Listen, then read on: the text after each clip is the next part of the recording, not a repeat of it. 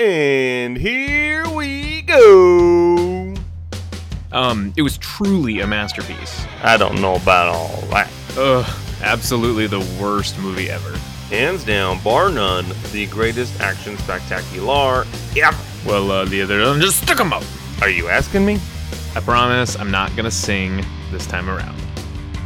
Welcome to Don't Be Crazy Podcast. I'm Justin Cavender. With me, as always, is Mr. Zachary Rancourt. Here we discuss and dissect what makes a film absolutely amazing or just pure rubbish. All that we ask of each other is don't be crazy. Don't be crazy, Zach. Hey, how's it going? Fabulous. No complaints. How are you? I have a couple complaints. My stomach hurts. I don't know why. It's probably not COVID, but it could be. You know, I have no idea. So, not too happy about that. It's really really ruined my Cinco de Mayo, Justin. That's too bad. I was gonna eat tacos and have some beer, but yeah, it's kind of putting a damper on my spirits. That's unfortunate. You know, last week I was talking about how I had a panic attack, and we have such amazing listeners that people actually reached out to me and said, multiple people said, "Oh my God, I'm sorry about your panic attack. I feel terrible, and I suffer from those too." And just kind of chatted about it for a second. It's kind of nice. Yeah, that is nice. We love our listeners. Thank you, listeners. We do. You can send me our some Pepto-Bismol for send it in the mail. Yeah, there you go. Ugh, I don't like the Pepto. Yeah, I try tablets not to or use juice. I don't do it. Yeah, I just sit there in my own sick and be miserable. But enough of that. No more misery. There's nothing but good things because we have a special guest today, and I'm very excited about it. We have a good friend of mine, Mr. Linnell Bynum, joining us today. How are you today, Linnell? I'm doing pretty good. Thank you again, Justin, Zach. I really appreciate this. Yeah, happy to have you, man. You're a big fan of the motion picture shows, and you love video games and sports and all kinds of stuff. Basically, we are three peas in the same pod, so it's great. That is the absolute truth. It's a little crowded in this pod because I am big. I am a fat. But so deuce and a half. Yeah, I'm the big P there. P is in pneumonia. Yeah. And we're excited to have you. We can't wait to talk about this movie this week. But traditionally, we always kick things off with like, what are you watching? What do you recommend? So, Mr. Linnell, what have you been watching over the course of the last week or month? So, I've really, when it comes to a film, it's kind of been a little bleak. I guess because I haven't been really getting out to movie theaters. You know, I guess everybody's experienced that right now. But yeah, so I've watched Judas and the Black Messiah. I really love that film. I've watched Justice League Snyder's cut. And I've watched 4 hours later. I watched Mortal Kombat. I'm more of lately been like binge watching TV shows. So show like Dave, which is pretty fun. That comes on FX. Pretty funny show. I suggest everybody watch that. Hip Hop Uncover is really interesting. If you really want to know like the I guess like the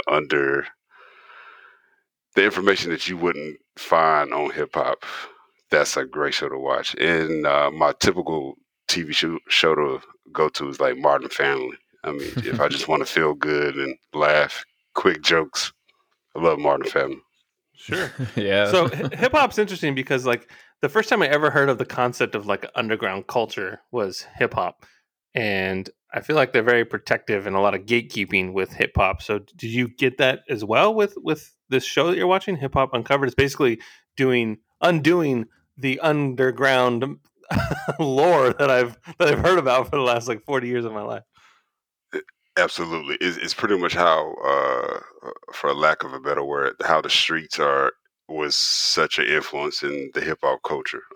The poverty, the drugs, all that, the pretty much the illegal side, how much it was so, if that didn't happen, we may not have like a hip hop culture, or it might be a hip hop culture, but it'll be completely different. So, Right.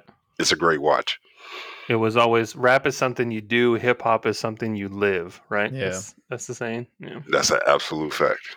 Yeah, Linnell, have you listened to? There's this fantastic podcast that NPR puts out there. It's called Louder Than a Riot, and because I'm actually really into hip hop, and I was listening to it, and it is fantastic. It's about the interconnection between hip hop and mass incarceration, and so they deal with all the social justice issues right now. So like Bobby Shmurda is on there and Nipsey, and then they have a whole bunch of other artists, and they kind of talk about how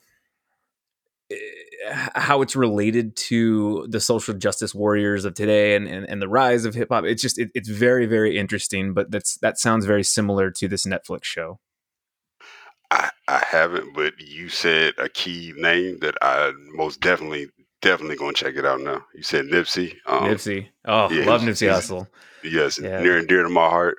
I really appreciate his insight, his perspective. So yeah. I'm definitely checking it out now. Absolutely. Yeah, it's really good. Louder Than a Riot. It's from NPR, and the hosts are fantastic. They're some of the best I've ever listened to, actually. So yeah, that's awesome, man. I'll have to check that out on Netflix. Cool. Well, thank you for that. Zach, what have you been watching? I've been a busy little bee, kind of. After we were discussing Justice League, or after I was thinking about Justice League, I was telling Linnell this. I decided to jump into the animated movies on HBO Max. So Superman Red Sun, where basically it's like an alternate world where what if Superman was born in Russia instead of the US? Pretty interesting. And then I did Justice League, The Flashpoint Paradox. That was really good. Actually, probably one of my more favorite animated films I've seen in quite some time. And then I watched the Justice League Crisis on Infinite Earth. And that one was really excellent. Actually, now that I think about it, all three of these dealt with alternate universes. So that was kind of cool. And then I watched Freddy vs. Jason after we did our Friday the 13th episode. It's still as good and as bad as I remember it, but I love the shit out of that movie. So, sure.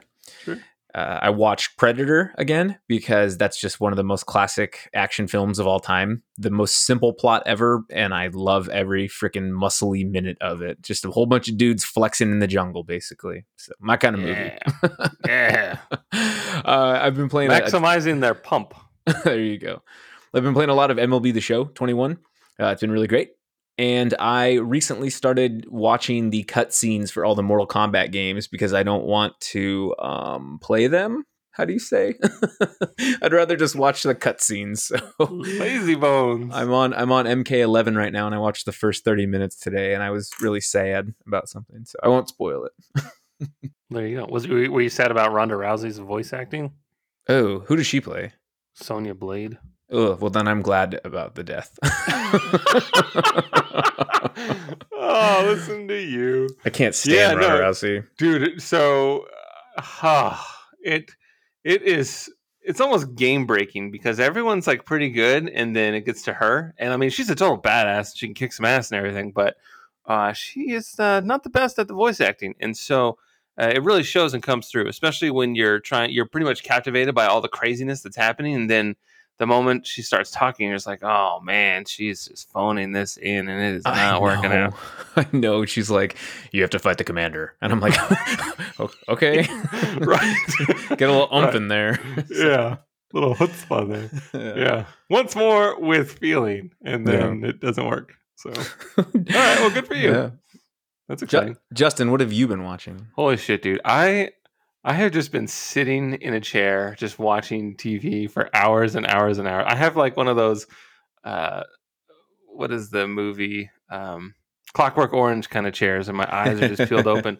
And I watched Unforgiven, Hot Fuzz, New Mutants, which I actually enjoyed, by the way. Everyone was like just crapping all over it, and it's not half bad. There's a decent movie in there.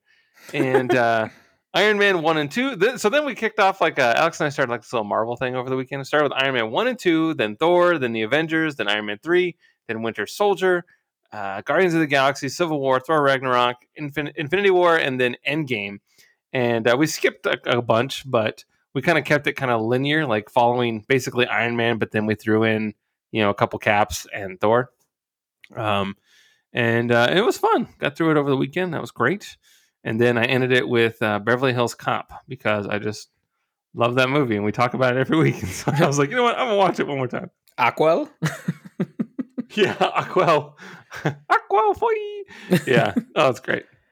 Cool. Love it, love it, love it. So yeah, you say busy little bee, and I was the opposite. I just sat in a chair and watched a box for hours and hours and hours.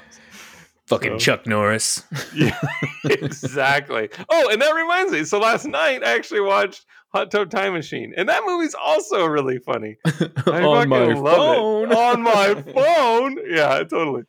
Oh shit. So I it's busy with the movies. Nice. Yeah. Love that movie too. Hot Tub Time Machine is funny, Yeah. dude. It's fucking great. When Rob Corddry's in his chair or he's in the car and is playing Home Sweet Home, and like he's doing like air drums, and then he throws his drumstick in the air and then catches it. I knew in that moment that he was just the funniest human being on the planet. I was like, that's it. I love this man. I want to support him from now until the day he is done acting. Loved it. So, anyway, are you guys ready to talk about the motion picture show? Yeah. All Yes, right. sir. So, there you go. In honor of Cinco de Mayo, which is today at the time of this recording, we're going to do Desperado, which is streaming on HBO Max. It is directed by one Robert Rodriguez, who you might know from El Mariachi, from Dusk Till Dawn, The Faculty, which I didn't even fucking know he directed until I put that down in the notes, then Planet Terror and Machete. The film was written by Robert Rodriguez. The cast includes Antonio Banderas, Salma Hayek, Joaquim de Almeida, Cheech Marin, Steve Buscemi, and Danny Trejo. And it's pretty GD great.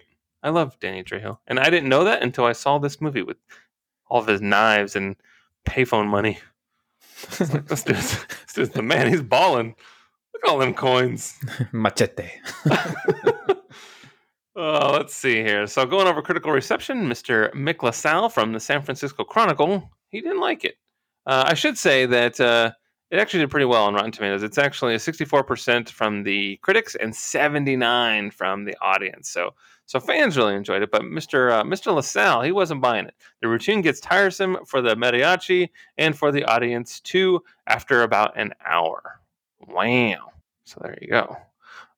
Janet Maslin from the New York Times says, Mr. Rodriguez may be good enough to make a film about anything, but Desperado would collapse if its characters had to do anything but play with guns. This is hurtful. I know, it is hurtful.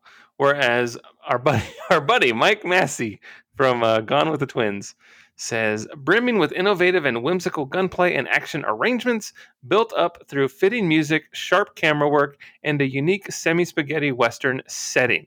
Now that's important because it says semi-spaghetti Western setting. And we'll get to that in a bit because I feel like this is just a Western with cars.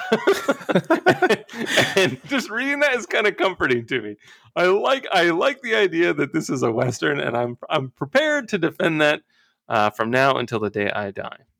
And then lastly, Tim Stevens from The Spool says, Desperado is filled with an undeniable enthusiasm that makes its faults easier to ignore. And there are a lot of faults in this movie, particularly the way Antonio Banderas throws his guns while he's shooting them.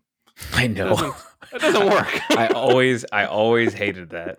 I'm not really a gun guy, but yeah, you don't throw your guns while you're shooting them. See, you miss me. Yeah. Oh man, my favorite part is when he like pulls his hair back, and then all of a sudden he's got a gun in his hand. I'm like, yeah, that's pretty cool.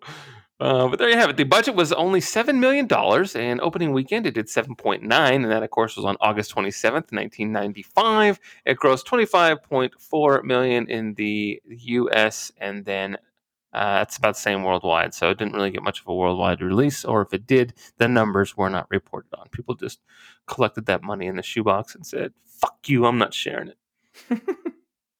So I got a question about that. Yeah. I'm sorry, I didn't mean to cut you off. No, you're good. What's up? So in thinking back to 1995, and looking at the numbers, how successful do you think this film was? If you were to rate it, like 25 mil, pretty good for 1995, or would that be like a joke? So considering it only cost $8 million to make, and it made 3 times that, I would say that it's a success. Yeah. I mean, I definitely get that. I just thought, box office numbers. Yeah, the summertime's hard though because August is always tricky because summer's over, and so that's always like a last ditch effort. If you're gonna have an August release, you want to be in that first week. You don't want to be much further past like August 10th. Um, and then Mortal Kombat was also in theaters at this time too, so that was actually taking a lot of repeat business with the Mortal Kombat, and so that's tough to compete against. But I think at the end of the day, for what we can consider to be practically a foreign film, in a weird way, in making $25 million off a $7 million budget isn't too shabby, especially for a brand new filmmaker. Agreed. But if you want to call it a failure, I will support you. I'm just trying to understand because like 1995, I was 8, so I ain't know nothing about no box office. Holy shit! Me too. I was the same. I was just like, can we go see Mortal Kombat? Because I have the soundtrack. I want to see it twice. I don't want to see Desperado. I really did. I was punch dancing outside with my friend. Jeff Lucci was his name. He was Italian, Jeff Lucci, and we were punch dancing, and we had the soundtrack on cassette tape. It was pretty awesome. But we didn't have Desperado soundtrack. We had the Mortal Kombat soundtrack. Oh man, Desperado soundtrack's actually pretty good. Ay, amor. Real quick, I'll never forget when I visited you a couple of years ago and we watched Desperado on a whim. Then we went out to that beach and we had Mexican food and they played that song overhead. And I was like, what a coincidence. That's what you call life imitating art, imitating life. Exactly. And then we shot up some buchos. Yeah, him too. You got some trivia for us? Sure. Yeah, I can do that. I actually didn't read any of this trivia, so this is great. This film cost approximately $7 million to make, 1,000 times the amount of money Robert Rodriguez spent to make El Mariachi. That is a lot of money. I mean, well, a big difference, I should say. Due to the film's relatively low budget, these same 2 stuntmen were used throughout the movie, and that is really awesome and a hallmark of what Robert Rodriguez did for his career. So good for him. The bathroom scene before the second bar shootout was directed by Antonio E. Banderas. Robert Rodriguez said he didn't like using second unit crews, and Banderas asked if he could direct the scene, to which Rodriguez agreed. The scenes with Steve Buscemi and Cheech Marin had to be shot quickly because they could only afford Buscemi for 7 days and Cheech for 6. Wow. Dave's not here, man. Antonio, he's on that Nash Bridges money at that point. That's true. Antonio Banderas performed all his own guitar work, including Canción del Mariachi, during the opening credits. Well, that's good. See? And you were making fun of him, and he's over there rocking out with this guitar out. And this one's sad. Raul Julia was cast as Bucho, but pulled out due to declining health. He died about 2 months after the release of the film. Aw, I liked him a lot. Yeah, he was great. He was good M. Bison. So. Mm-hmm. And Gomez. And Adams. Yeah, he was. Okay, synopsis time? Is that what we're doing? Yeah, go for it. Okay. In August 1994, at the Tarasco Bar in Mexico, an American man named... Is that really? An American man named Buscemi? They named him that because when Robert Rodriguez was writing the script, he wanted Steve Buscemi to be this character, so he actually named him Buscemi. Wow. Okay. Yeah. Cool. According to the IMDb trivia, anyway, which I didn't include in this document for you, but yeah, fun fact. And apparently it doesn't lie. So apparently. So, an American man named Buscemi tells the story of how he witnessed a massacre in another bar committed by a Mexican with a guitar case full of guns. The bar's patrons are uninterested until Buscemi mentions the name Bucho. That was his name. Bucho. Meanwhile, El Mariachi has a dream of the encounter with Moco, Bucho's underling, who killed his lover and shot his left hand. He is awakened by Buscemi, who tells him to continue his search for Bucho at the bar. El Mariachi meets a child whose father allegedly plays guitar for a living. He gives the boy some pointers. At the Tarasco Bar, El Mariachi engages in a tense standoff with Bucho's goons before a massive gunfight erupts. Sorry. El Mariachi means The mariachi. El Nino means the Nino. That's exactly it. He kills everyone in the bar but Tavo, who is sent in a back room conducting illegal business, survives and follows him outside. On the street, Tavo wounds El Mariachi before being killed himself. Carolina, the woman who El Mariachi shields from Tavo's bullets, takes him to the bookstore and makes sweet, sweet love. Not yet. Bucho arrives at the bar to survey the carnage. Paranoid, Bucho orders his men to hunt down the man dressed in black.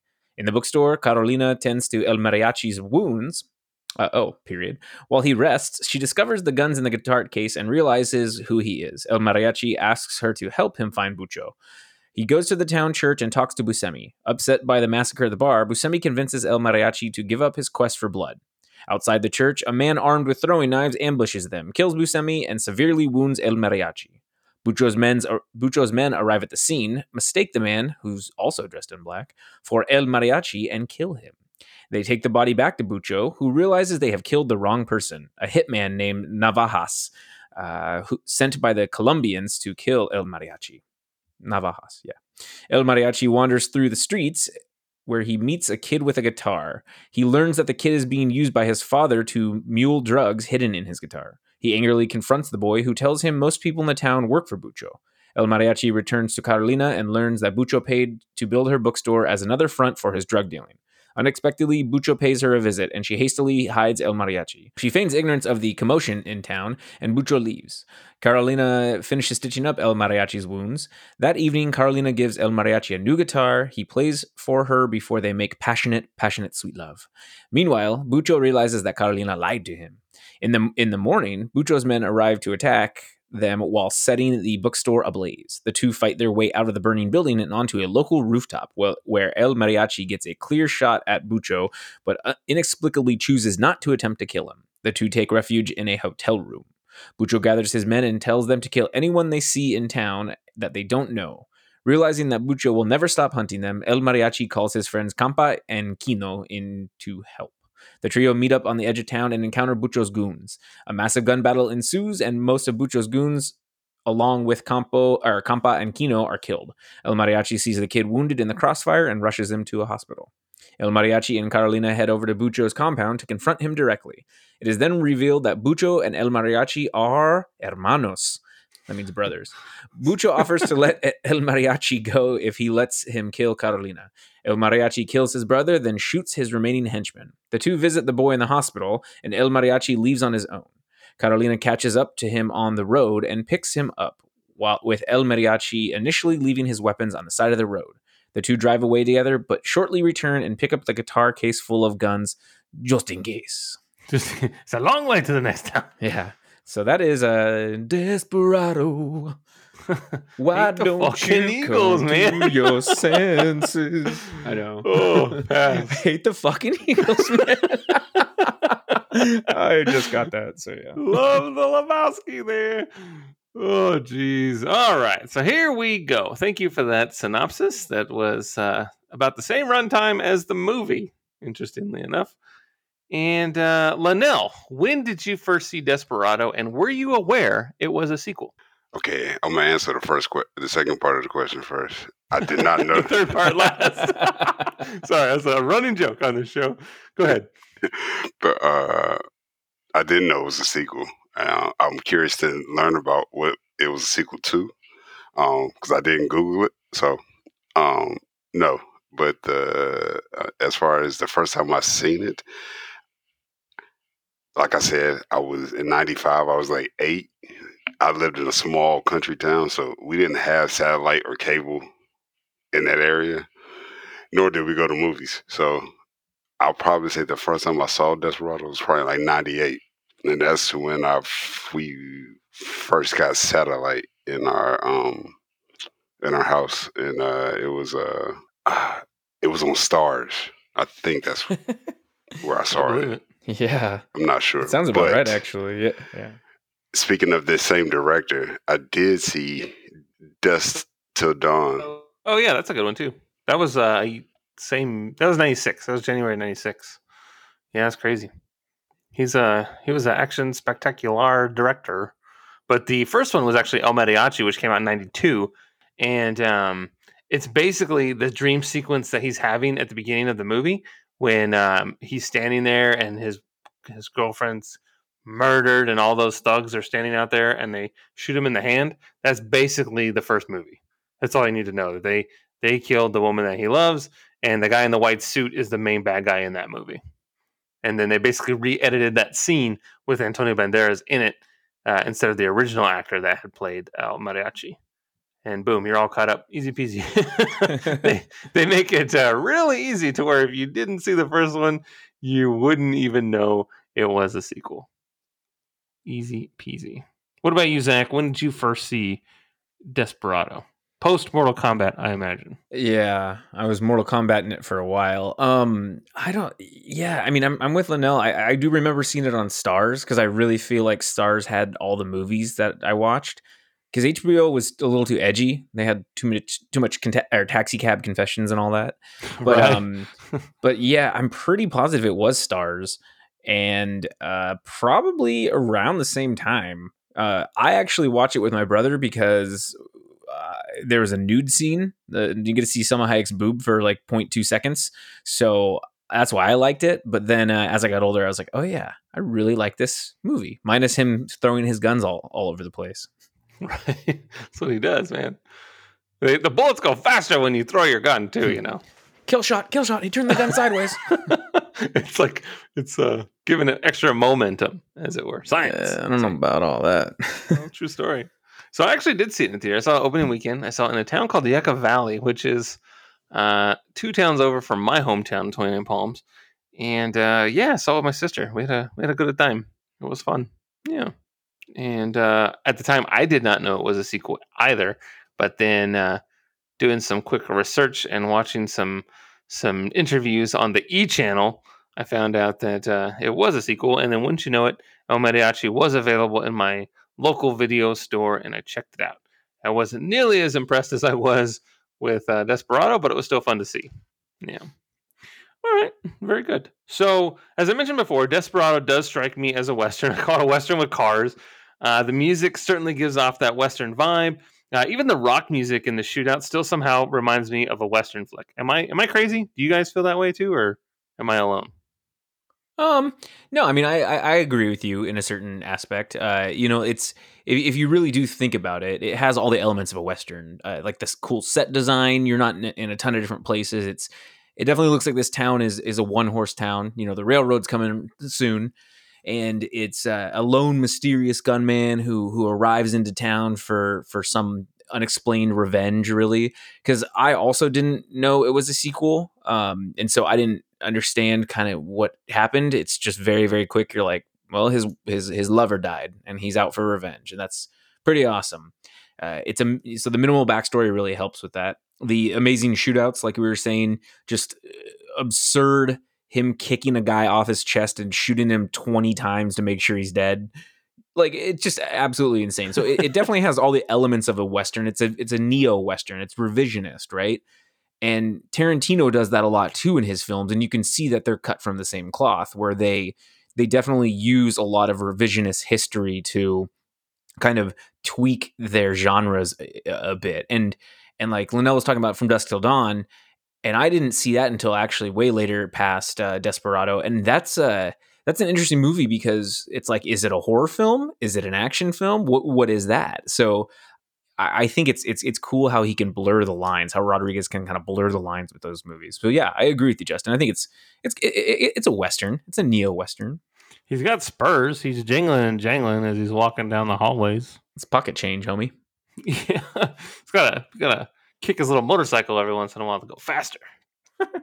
I also wanted to ask this idea. Did you think it was almost like it's a Western, but it was satire? Because it almost feels like it was kind of mocking what you typically see in a Western. It's like over dramatic, over kill. There were so many scenes of slow motion walking, and it was like Zack Snyder directed it with all the slow mo. Yeah. You know, that's a really good point, actually, because the whole film had a lot of weird dreamlike scenarios, and it was really interesting with the different wipes that they would do at the end of scenes where it would just like fade to white. And so there was a lot of continuity issues that I found in this film that really weren't that big of a deal, but that definitely did give it a kind of appeal for, maybe it could have been satirical because it was way over dramatized. I mean, like, remember when he's falling off of the building on his back, and for all intents and purposes, you're like, he's going to land straight on his back, and then all of a sudden he just does a somersault. I'm like, what?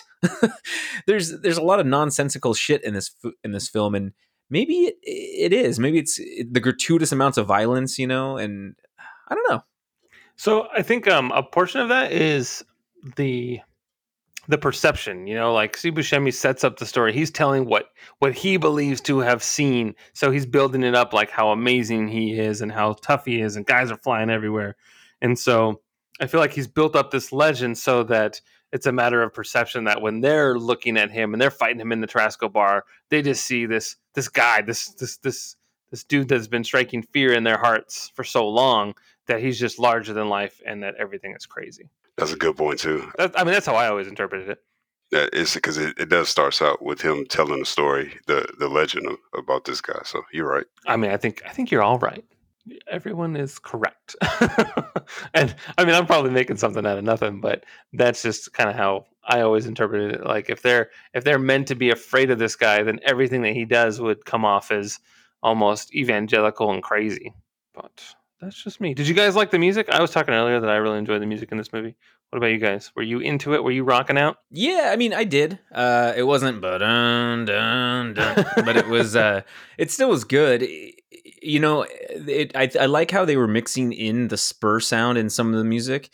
But actually, my favorite parts were when we got to hear the guitarra playing. Like any type of Mexican film that I watch, I love guitar, and so I really enjoy that aspect of it. But I mean, that opening sequence with him, where it's like a flashback and you see him beat up that guy who's trying to stab the girl, and anything with guitar was really, really neat. But they incorporated a lot of cool Western elements into the soundtrack too. So yeah, it was good. It wasn't no Mortal Kombat, but it was good. What about you, Linnell? Were you rocking out? I definitely enjoyed the opening sequence. I was also trying to, see if I can understand what he was saying, because I know it's in Spanish, but I enjoyed it. I'm not really big on any other genres outside the genres I listen to. I'm bad in that way, but I did enjoy the music. It to me, it set the scene. Yeah, that was great. Yeah, I agree with that. I mean, and I think he only got better. He has a very distinct sound, like in all of Rodriguez's films. Like you said, The Faculty earlier, that was actually funny because that was a surprise too. I completely spaced and didn't realize he did that. But yeah, Planet Terror and Machete and From Dusk Till Dawn all have a really cool sound. But I probably my favorite little one was when Tarantino walks in and it's like, ooh, ah. Right. I liked that a lot. But yeah. Yeah, because it just fits Tarantino's character. But Rodriguez is very, very good at that, at the music aspect. He's a musician too, I believe. Yeah, he does a lot of the music and movies. He's good. All right, so the opening puts Steve Buscemi in a pretty gnarly dive bar, the Tarasco bar. This place is filled with cutthroats and bandits, even though they are disguised as a group of class act individuals. Have you ever been to a place like this before? Linnell, have you ever walked into a bar and you're just like, fuck, I probably shouldn't be here. This is a bunch of dicey dudes in this room, and I don't know, I feel uncomfortable. Has that ever happened to either of you? I've never had that experience. I wish I could tell you a crazy story, but nah, I've never. I've been a church boy my whole life, so sorry. Good for you. Did you ever walk into a church and have to fight everybody because Samuel L. Jackson brainwashed them, and with the cell phones, and then you got to fight all of them off by yourself because you're a Kingsman? With an umbrella. Enjoyed that movie? Nah, I didn't have no. I wish I could say yeah so bad, but nah, that didn't happen. I would have been like, pictures or it doesn't count, Linnell. Oh, that'd be awesome. Me personally, I I haven't been to. I do like to go to bars, but I haven't been to a bar like that where you walk in and the record player stops. Like people are Right. like, and what do you have? And I'm like, milk in a dirty glass. But I did go on a date with a 49-year-old woman when I was 25, so that was a little odd. But I walked into this bar and it was like a locals only bar, and it was almost like that. Like, I swear to God, the music stopped playing as soon as I walked in, and there were a handful of these older gentlemen who were there that kind of looked at me and were like, "Who is this kid with this fine lady?" And I was like, "Don't worry about it, man." So that was a little odd.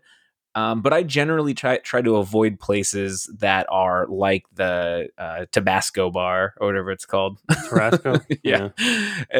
Because I just would be, I would be one of those kids that would try to walk in and be like, "Nope, peace, see you later, I'm good." But yeah, what about you, Justin? Have you ever had anything like that happen? I mean, I've been to a couple bars in Mexico that I kind of got that vibe. Not that I was gonna get murdered or anything, just that I was out of place, like fish out of water kind of thing.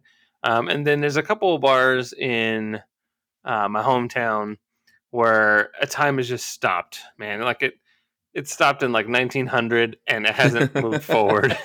and there's just cowboys in there, and you walk in, you're like, what decade am I in right now? And it's not that it's uncomfortable per se, but if you walk in jeans and a t-shirt, you look like a future boy. So it's kind of weird, but I've never really been uncomfortable per se. But I'm surprised at you, Zach, though, because you're a world traveler. You've been all over the place, and I was hoping that maybe on one of your adventures that you would have experienced something like this, like a soccer hooligan bar, and you got your ass kicked or something. Your feisty goat. No, and surprisingly, people from in other countries are actually pretty friendly, and it's really great if you go to like in Ireland. When I was in Ireland, just random parts of Ireland, you walk into a tiny bar, and it's the barkeep and two other patrons, and they welcome you with open arms. It's just a friendly country.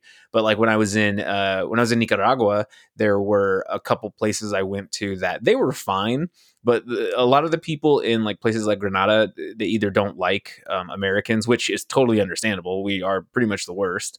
But then there's other ones who are like, no, dude, they bring money to us. Like, so why would you be upset with them? So it's very, very 50-50. And I did go to a bar there by myself, and I got a beer, and there was this guy who was just kind of eyeballing me, but he left pretty quick. I didn't feel awkward or anything, but I did notice him watching me. So I mean, I'm sure I've been in places, but maybe I was just so oblivious to it that I don't know. Here I go again, doing the thing. Here I go again. Girls, what's my weakness, man? Oh, totally. No, I get it. We are just a bunch of duds, a bunch of church boy duds that don't have any sense of adventure and going into shady bars, the seedy underbelly of our towns. Do you consider yourself a church boy? Yeah. Don't get me started. I can't. Once I go down that rant, I can't stop. Please don't rant. Okay. I will try my hardest not to. Now, Desperado was written, produced, and directed by Robert Rodriguez. And there are a couple of filmmakers that we enjoy that tend to take on all of these roles, including John Carpenter, Tarantino, Edgar Wright, and probably many more. How do you feel about that? Is it a bit much? Like, should these filmmakers take a step back and let someone else take the reins? Or are you happy with their work and want them to keep it up? Zach, we'll start with you this time. I mean, yeah, man, I'm a huge Robert Rodriguez fan. I absolutely love his work, and I am totally fine with him doing the majority of it because, look, if I'm cooking a meal for someone, I don't want too many cooks in the kitchen. There's a reason for that. Now, this was his first, well, not his first movie, but one of his early films, and he actually had some spending power. He was backed by a bigger studio this time, so it's like, why would he not? Sometimes you just know what's best and you see the vision, and so therefore you can do it. You can develop people, have proteges and develop them over time, but I'm never going to be upset with how an artist performs their work. Robert Rodriguez's art is the prettiest art of all the art. So, Right. And I love the shit out of what he does, and I don't see anything wrong with that. he can pass control whenever he sees fit, but if you don't like it, there's a very simple thing you can do, and just don't watch it. I mean, that's pretty much it. So Sure. I mean, I was just thinking of like John Carpenter. You know, we were talking about They Live not too long ago, and his screenplays, it's credited as Frank Armitage, right? Mhm. Because he just doesn't want his name all over the movie. And you're just like, yeah, that makes sense, I suppose. yeah, I mean, but when you see yeah. like written, directed, produced, edited, you know, camera work and best boy and all this other bullshit, where you're just like, dude, like it's okay to just release some of the control every once in a while. But I mean, I can say that I like all of these filmmakers, so what they're doing works. But at the same time, I mean, maybe it was also because it was early in his career that he felt that he had to do all these things. You know, because these having those other people involved, you know, cost money and everything. So Yeah. Well, that's what I mean. I mean, the dude used the same two stuntmen for the entire film. It's like, what? So Right. I could see the recycled, job roles. Mm-hmm. What about you, Linnell? How do you feel about that? Do you want, when you make your own material, do you want to write, produce, edit, direct, and do all that stuff yourself, or would you rather have a helper? Um, I want to start by saying I support everything y'all just said. I think for me personally, I do want to do all those things, but I'm willing to give. Getting in front of the camera is scary for me, so I would definitely pass that job on to somebody who deserves it.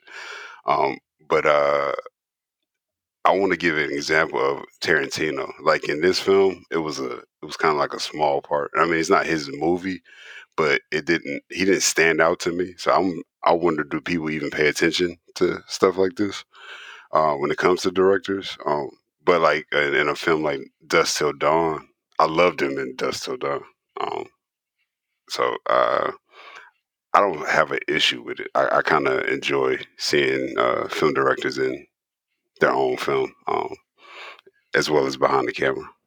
Yeah. Sure. Yeah, I agree. Well, moving on then. So Bucho is surrounded by morons. Does that make him more likable when he gets frustrated with his goons? I think to me it goes back to that satire. I feel like they're just mocking how stupid the people around him are, and how he's like the only one in the room that's you know what I'm saying. Even his I guess love interest, like the sex scene they did where he like blew smoke in the face. Yeah. He's just like dead, like laying there. It's so weird. Yeah. I'm laughing at this the entire time. So to me, it was more of a comedic thing than if I liked him more or not. I just thought it was funny. Sure. Yeah, I agree. It mixes up that kind of archetype of like a typical villain. So it definitely is satirical in that sense of how, like you would think in some of these action films where the boss just he knows everything, the villain can't go wrong for what it is, and he's just a maniacal person. But this guy, you're like, I mean, he's losing control of his gang because they're a bunch of yahoos, and they don't even know the number to his car. Like he's like, who knows? My favorite part. Who knows the fucking number to my car? Like, it's just like, why did we just spend 5 minutes showing that scene? But it's awesome. So in that, yeah, that definitely is like very satirical in that sense. And he kills his own henchmen because he's just so angry. And yeah, it's this ain't yo daddy's western. That's what I say. So Sure. No, I think that's great when he's like, fuckheads, what's the number to the phone of my car? And then he just like, he wants to shoot. You can see that he's just holding back rage. Like he wants to shoot all the people that are in front of him, but he just shoots in the air instead. Oh my God, I love that so much. Like yeah, it's so typical boss. I'm surrounded by morons kind of thing. And I love that. I think that's so funny. Oh my God. Everything he does. And then speaking of like that love scene that he does, he's just laying there and then like he casually just kind of smacks her behind for like a half a second. I was like, oh my God, this is great. yeah, Oh, it was love it. good. He's good people. All right. So, and is Antonio Banderas an action star? There was a time when he was in so many films, one right after another, including Interview with the Vampire, Desperado, Assassins, The Mask of Zorro, and The 13th Warrior. These are all within 1994 to 99. Now, were you bought into? You guys are pretty young at this time, so you might not have been. But were you bought into Antonio Banderas as an action star, and would you like to see him in a big role in 2021? Yeah, just as much as Bruce Willis or Nicolas Cage, we had this discussion when we talked about The Rock, where both of those actors were doing dramatic roles, and then they flipped the script and they completely, became these action stars by some of their films. And then they started doing really shitty films, but they still are technically action stars. So I absolutely think Antonio Banderas is he has the array under his belt. This is an action film. So it had I really enjoyed him in Assassins also. He did a very good job opposite Sly Stone in that one, a very nice cat and mouse movie. Yeah, But that flopped, by the way. That only made $30 million, and it I was a know. $50 million movie to make. I bought it as a double feature with that and like fucking Heat or something like that. Or no, the Saint. It was The Saint and Assassins. I don't know why it was a double feature on one disc, but Val Kilmer. So but yeah, I think that this is definitely his best action role. I haven't seen 13th Warrior. I know we've talked about it before, but it's love that movie. I know. So it's just one of those ones that, yes, absolutely, Antonio Banderas is an action star. So Mask of Zorro made $250 million worldwide, which is a hit. But the rest, not so much. They did not do very well. 13th Warrior had a budget of $160 million, and worldwide it made $60 million back. Ouch. Assassins, another one, lost money. So Mask of Zorro is the only real hit, minus the spread of the budget and the earnings of Desperado, which was $7 million to make, $24 million earned, which is pretty good. And then of course he was barely in Interview with the Vampire, and it's not his movie. That's more of a Tom Cruise and Brad Pitt movie, but he was definitely in it a year before Desperado. So, and then of course he was in Philadelphia as well. Again, not an action movie, but he, was in it. I think he was Tom Hanks' boyfriend, if I remember correctly. I know it's been a while since I've seen Philadelphia. Yeah, he was. But so we were really starting, and he had made a ton of movies prior to that. They just were all in Espanol, so not a whole lot of people had seen him. Me llamo Antonio Banderas. Yeah, there you go. Do you guys remember MTV News by chance with Kurt Loder? Yes, I do. He talked about Antonio Banderas and he called him Banderas, and I thought it was funny. It's not even funny, but for some reason I thought it was, and I called him that for like 10 years. Not to his face, of course, but just in honor of one Kurt Loder for being a weirdo. I do think he was a action star, but as far as notoriety, he probably did. I don't think he got as much notoriety. I feel like Salma Hayek was probably the bigger, most notable name after a while. Yeah, I mean, she did really well because she did what do you call it, Frida, which I think he was in that as well. But she went on to become a pretty big A-lister as well. But having a bunch of flops in a row doesn't help Hollywood at all. I mean, but Mask of Zorro did do well, and it did get a sequel, of course. So there is that. But then he kind of went away for a while. And then when he was in, I think he was in Expendables 3, I want to say, and he was like the best part of that movie. That movie was terrible, but he's like, come on, let me play. I want to be in the game. Let me shoot some people. And he was really funny. I really dug it. And I hadn't seen him in so long, so it was refreshing. In Pain and Glory in 2019, he was nominated for Best Actor. So that was kind of, and that was kind of his resurgence. I mean, I would say, and that was your buddy Almodovar. So he definitely had some. He has some gusto left in him, I'll say. And he was Puss in Boots from Shrek. Right. So he did a lot of voice acting, and the Shrek movies. It's a $1 billion franchise. It does very, very well. So that's great. But seeing what's up, no big deal. Let's see here. Moving right along. Now, okay, so not counting the opening scene retelling the shootout at the Saragossa bar, which gunfight was your favorite? There was the Tarasco bar, there was the bookstore shootout, and then the final shootout with Campa and Kino. We are not going to count the last one that fades to white. So you have 3 major shootout scenes. Which one is your favorite, Linnell? I'm gonna go with the I don't know if I'm pronouncing this right. Tarasco bar. Yeah. When he was Dolo and the, the dude kept the gun on him, and I wasn't expecting him the guns to come out of his sleeve. I haven't seen it in a while, so I think that was my favorite I've seen. They were and them two when he jumped on the bar or when he shot the fan down and, and the fan was smacked. I thought that was hilarious too.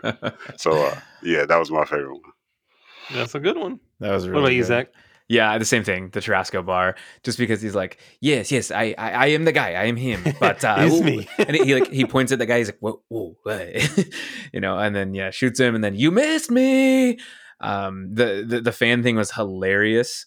The empty guns too, when him and the banker guy are like trying to shoot each other, and they Snaps his neck. he's like, if you want to go, you can go, and they pick up a whole bunch of guns. They're all empty. Then he just snaps his neck. He's like, "Fuck you!"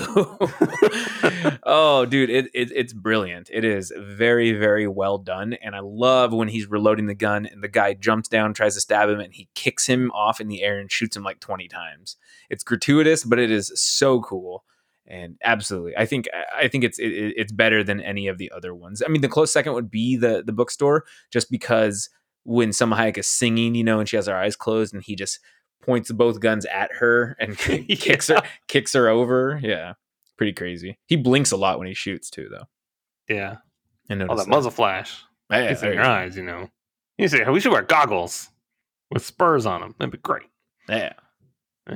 No, I know. There's so many fun action sequences. I remember, so I saw this movie in the theater 3 times, and each time I saw it was with somebody different. But then when we rented it, my mom liked it so much that we had to watch it again after it was over. Like, we literally there's only a handful of movies that we've had to do that with, and Desperado was one of them. She's like, oh my God, This movie's great. Yeah. I think she just loved Antonio Banderas. Finding Man, Uptown All the Way. So did my mom. He's pretty. And he was like 35 when the movie came out. He's got a good head of hair. He does. I like it. He's got a scorpion jacket. I know. That'd be a really awesome costume. You should be him for Halloween, a mariachi. I could be in the summertime. I get pretty dark. Yeah, you could. I could do it. I can't get my hair long. If my hair's longer than like an inch and a half, it's got to go. Can't do it. Can't do the long hair. Just not in the cards. I'll be Salma Hayek. You be El Mariachi. Okay. You see this bookstore? It's in my bookstore. It's in my bookstore. Yeah. All right. Now, do you have any other Latin or Hispanic films that you would recommend to our listeners? Zach, you're a big film guy. Yeah. Fast and Furious. No. It's got Corona in it, right? That counts. Family. Yeah. Mi familia. Roma, definitely. I am a huge Alfonso Cuarón fan, and I think it is such an intimate film.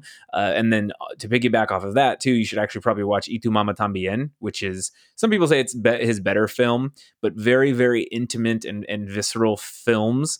Just beautifully shot and beautifully acted, everything. I mean, Alfonso is peak at those. And then Pan's Labyrinth, we discussed that on this podcast, but Guillermo del Toro, absolutely incredible. If you have not seen it, please do. You're crazy. I mean, I was crazy. There's one called Sin Nombre, and that one is also very good. Tigers Are Not Afraid. I think that's on Shudder. And that is awesome horror film. It's a different type of horror film, but it's really good. And then I talked about Pain and Glory, Dolor y Gloria. That was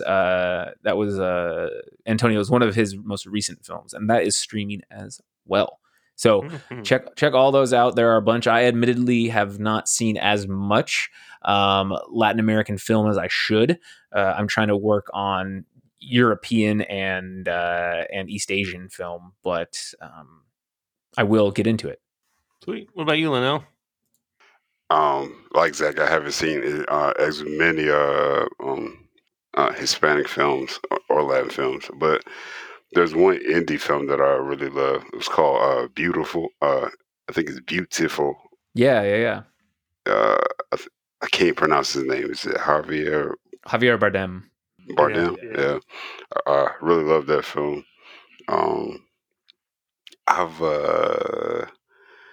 This is gonna be pretty bad. I love La Bamba.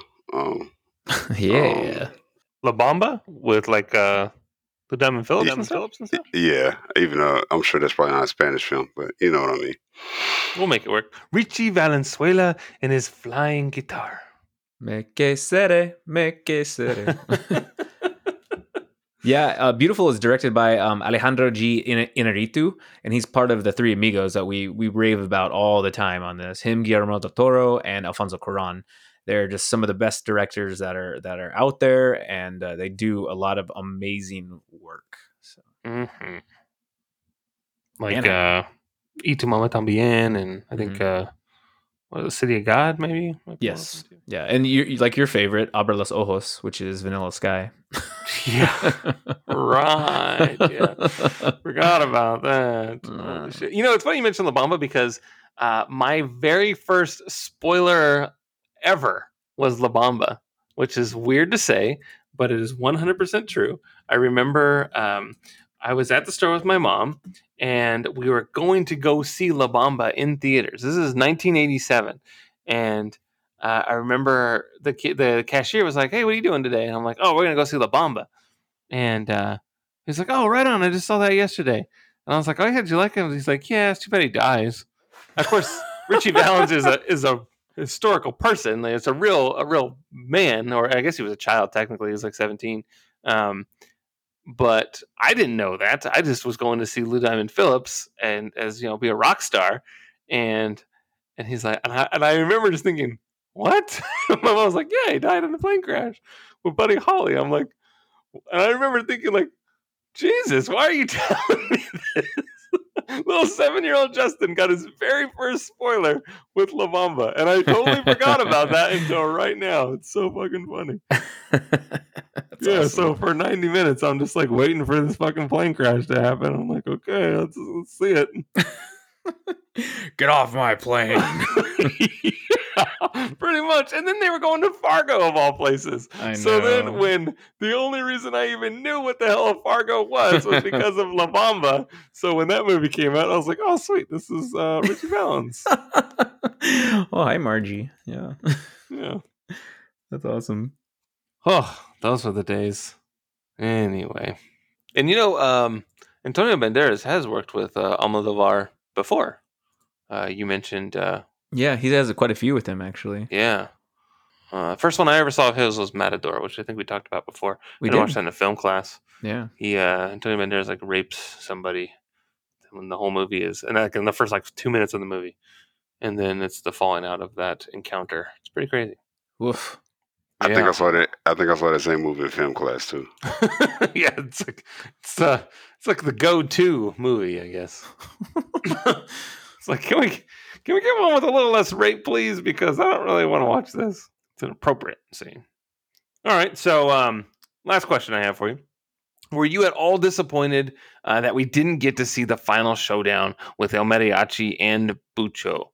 Or did you think that you've seen enough of the guns and the shooting and the bang bang shoot 'em up type stuff? Were you cool with the fade to white? Was that the right call? I think it was a different call. I never got to the end of a movie and then the you know, like the build up for, you know what I'm saying, this showdown just abruptly ends with the white flash out. But I think by this point I've seen enough shooting and killing, so I think I probably I think I was okay with it. Sure. They already won the award for most bullets fired in a movie, so they don't need to go any further. Well, so it's really interesting because it's taken me 26 years to realize that I think this movie was meant to be ambiguous, the ending, because what I interpret it as was he never went to his brother's compound and he never shot him. They never did any of that shit because the whole movie, you know, Salma Hayek is like, you should kill him, get revenge, blah, blah, blah. But then Buscemi was like, don't do it. Don't go down that path. There's nothing left for you. And I think it took the child getting hurt in the crossfire for El Mariachi to understand that violence begets more violence. And, you know, or another one, these violent delights have violent ends. Like he understands that that's his brother. He's already ruined him by destroying his cartel and all that kind of shit. And he's kind of in hot water. The film implies it, you know, the Colombians are kind of after him anyways. He can't go that far as to kill his own brother for revenge. And he did find something new. He found a new woman to love, And so I think how it happened was they took the boy to the hospital, they waited at the hospital, and then they left. I don't think they drove to his home and had that final standoff. So that's why I think it was intentional, and there was the fade to white, and you didn't see it actually happen, because I think it was just a dream sequence. That's a great point. That's a great point. I kind of got I thought he might have got killed, because when it flashes back to Antonio Banderas, all you see is the guns go out and then it goes white, but you hear shots. Exactly. And like he had 10 guns pointed on him at one time. And so even if he's able to kill the brother, even if he's able to kill that gal, there's no way that they're all going to survive that shootout. And I think back to kind of what Linnell was saying about the satirical Western, and then kind of like what I was saying with revisionist Western. I mean, movies like The Wild Bunch, right? How many shootouts do you see where there's this crazy against all odds issue and the hero comes out on top? I mean, not in a Western.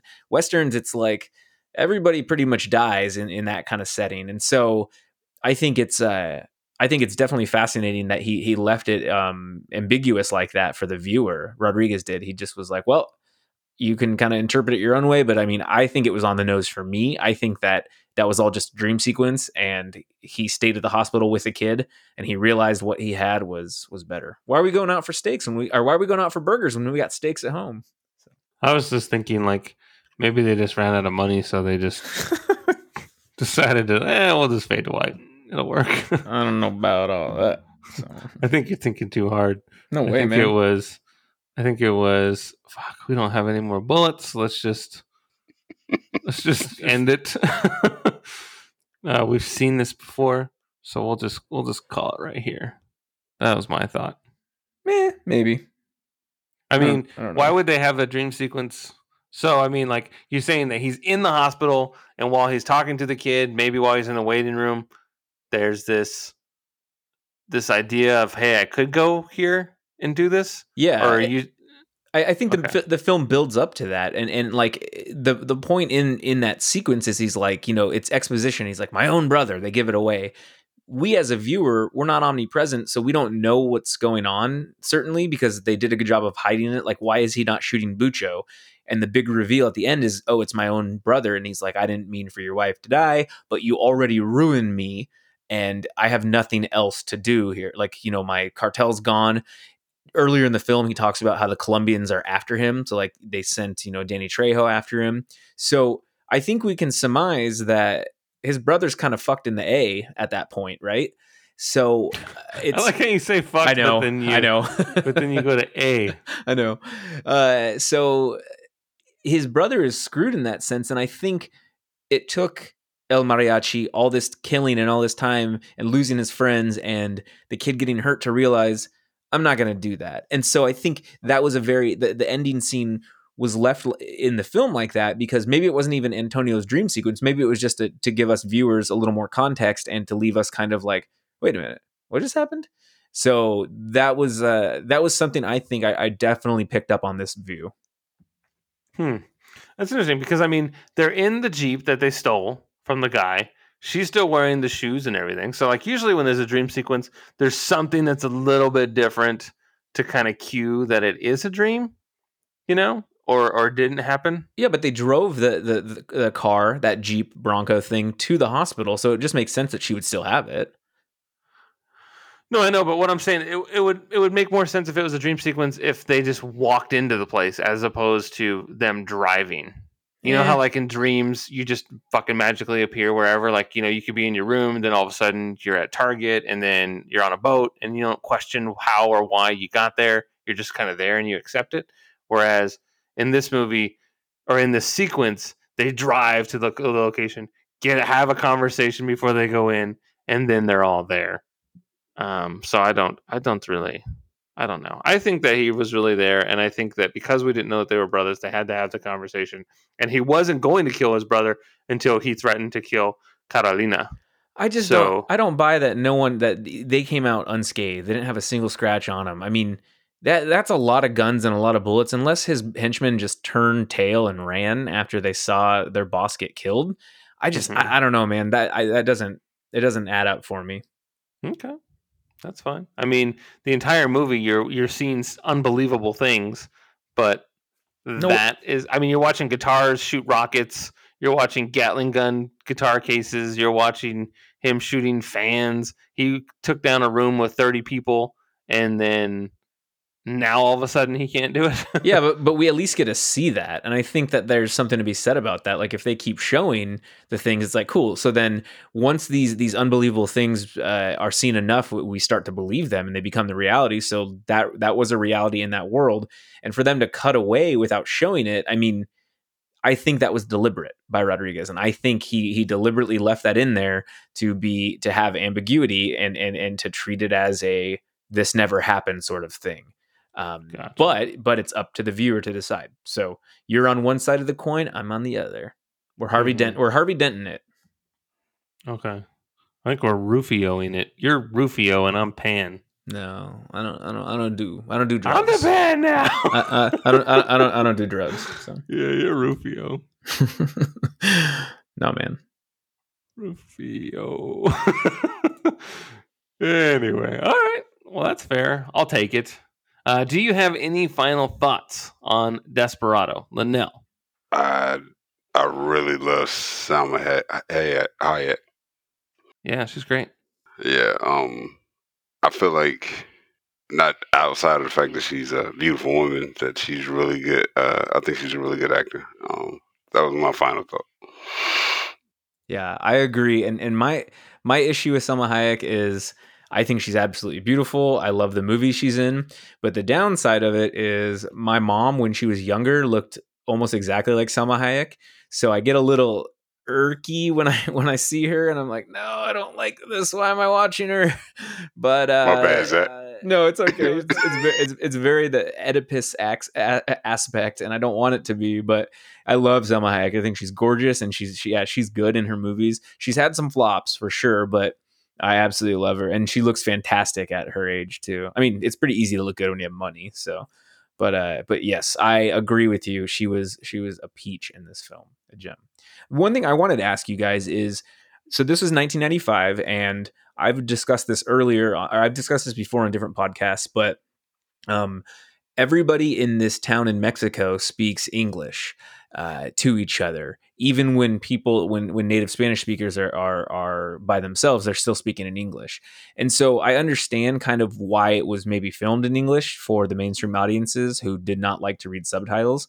But if you think this movie were created around this time, if it had never been made in 95 and they just decided to up and create it in 2019 or beyond, do you guys think that they could have made it subtitled, made it completely in Spanish and then the rest subtitles? And if so, do you think it would have had the same success? Maybe today in 2021, but I think in 1995, not so much, because I mean, even though Mariachi was subtitled and then it was dubbed, there was a dubbed version and it was fucking awful. Yeah. And so it's kind of hard. In fact, the guy that plays Campa, he is the guy with the Gatling guns. He is the mariachi in the first movie. That's what I thought. Yeah. But I think today's audience might be a little bit more willing to commit to a subtitle movie, but it's still a problem for U.S. moviegoers, which is unfortunate. Like Demon Slayer, the most popular movie and series in Japan, literally the most popular property in Japan, came to the United States, and there were two versions of this movie. The most hype movie of last year and this year was released both in dubs and in subs, and that's crazy to me. Mm-hmm. But there's just people that just don't want to fucking read a movie. Like, I want to watch it, I don't want to read it. Well, this is a book. Get out of here. And so it's a tough sell for a lot of people, dude. So yeah, even in 2021, it's a problem. They don't like it. So yeah, that's all that's all I have to add. Absolutely love the film. I think that yes, it is a very good action film, and I'm glad we did it. And yeah, ay mi amor. All right, cool. My love. Pretty much. Oh, geez. Well, that's it for me. Do you want to take us out? Thank you again for joining us, Linnell. It's been a lot of fun. You're welcome back anytime, of course. And Mr. Zach, why don't you take us out? Sure. Yeah, Linnell, thank you again. Do you want to say anything before we leave? Thank you guys for having me on. I really appreciate this. I had fun. So heck yeah, man. It'll be great. We'll have to listen to the episode when we post it on Monday on the Diez de Mayo. Diez de Mayo there. So, all right. Well, bienvenidos a Don't Be Crazy podcast. Gracias for listening, for escucharing to the Don't Be Crazy podcast. Remember to follow us on Twitter at @DBCrazyPod, at EdgyArmo, and at ZachDale60, where you can share your thoughts with us and we will discuss them on our show. Heck, you can even tell us what movie you think we should watch for our next episode. We are creeping up to episode number 100. I'm trying to plan something for it, but my brain ran out of ideas. So please let us know. It would be very fun to do, what's our favorite movie of all time? I know Justin really likes She's All That with Freddie Prinze Jr. So yeah, let us know. But please also be sure to check out the Geek Legacy podcast with David, Randy, and Justin. What did I listen to recently? Oh, you guys did the DC Fandom episode, and then you kind of just were winging it for the rest of it. It was a good episode, though. I enjoyed it. As well as the Pixelated podcast with Stephen K. James. He had a birthday the other day. Had some cake. It's pretty good. Just please remember, don't be crazy. Thank you for listening. Thank you so much. Muchos gracias. Wow.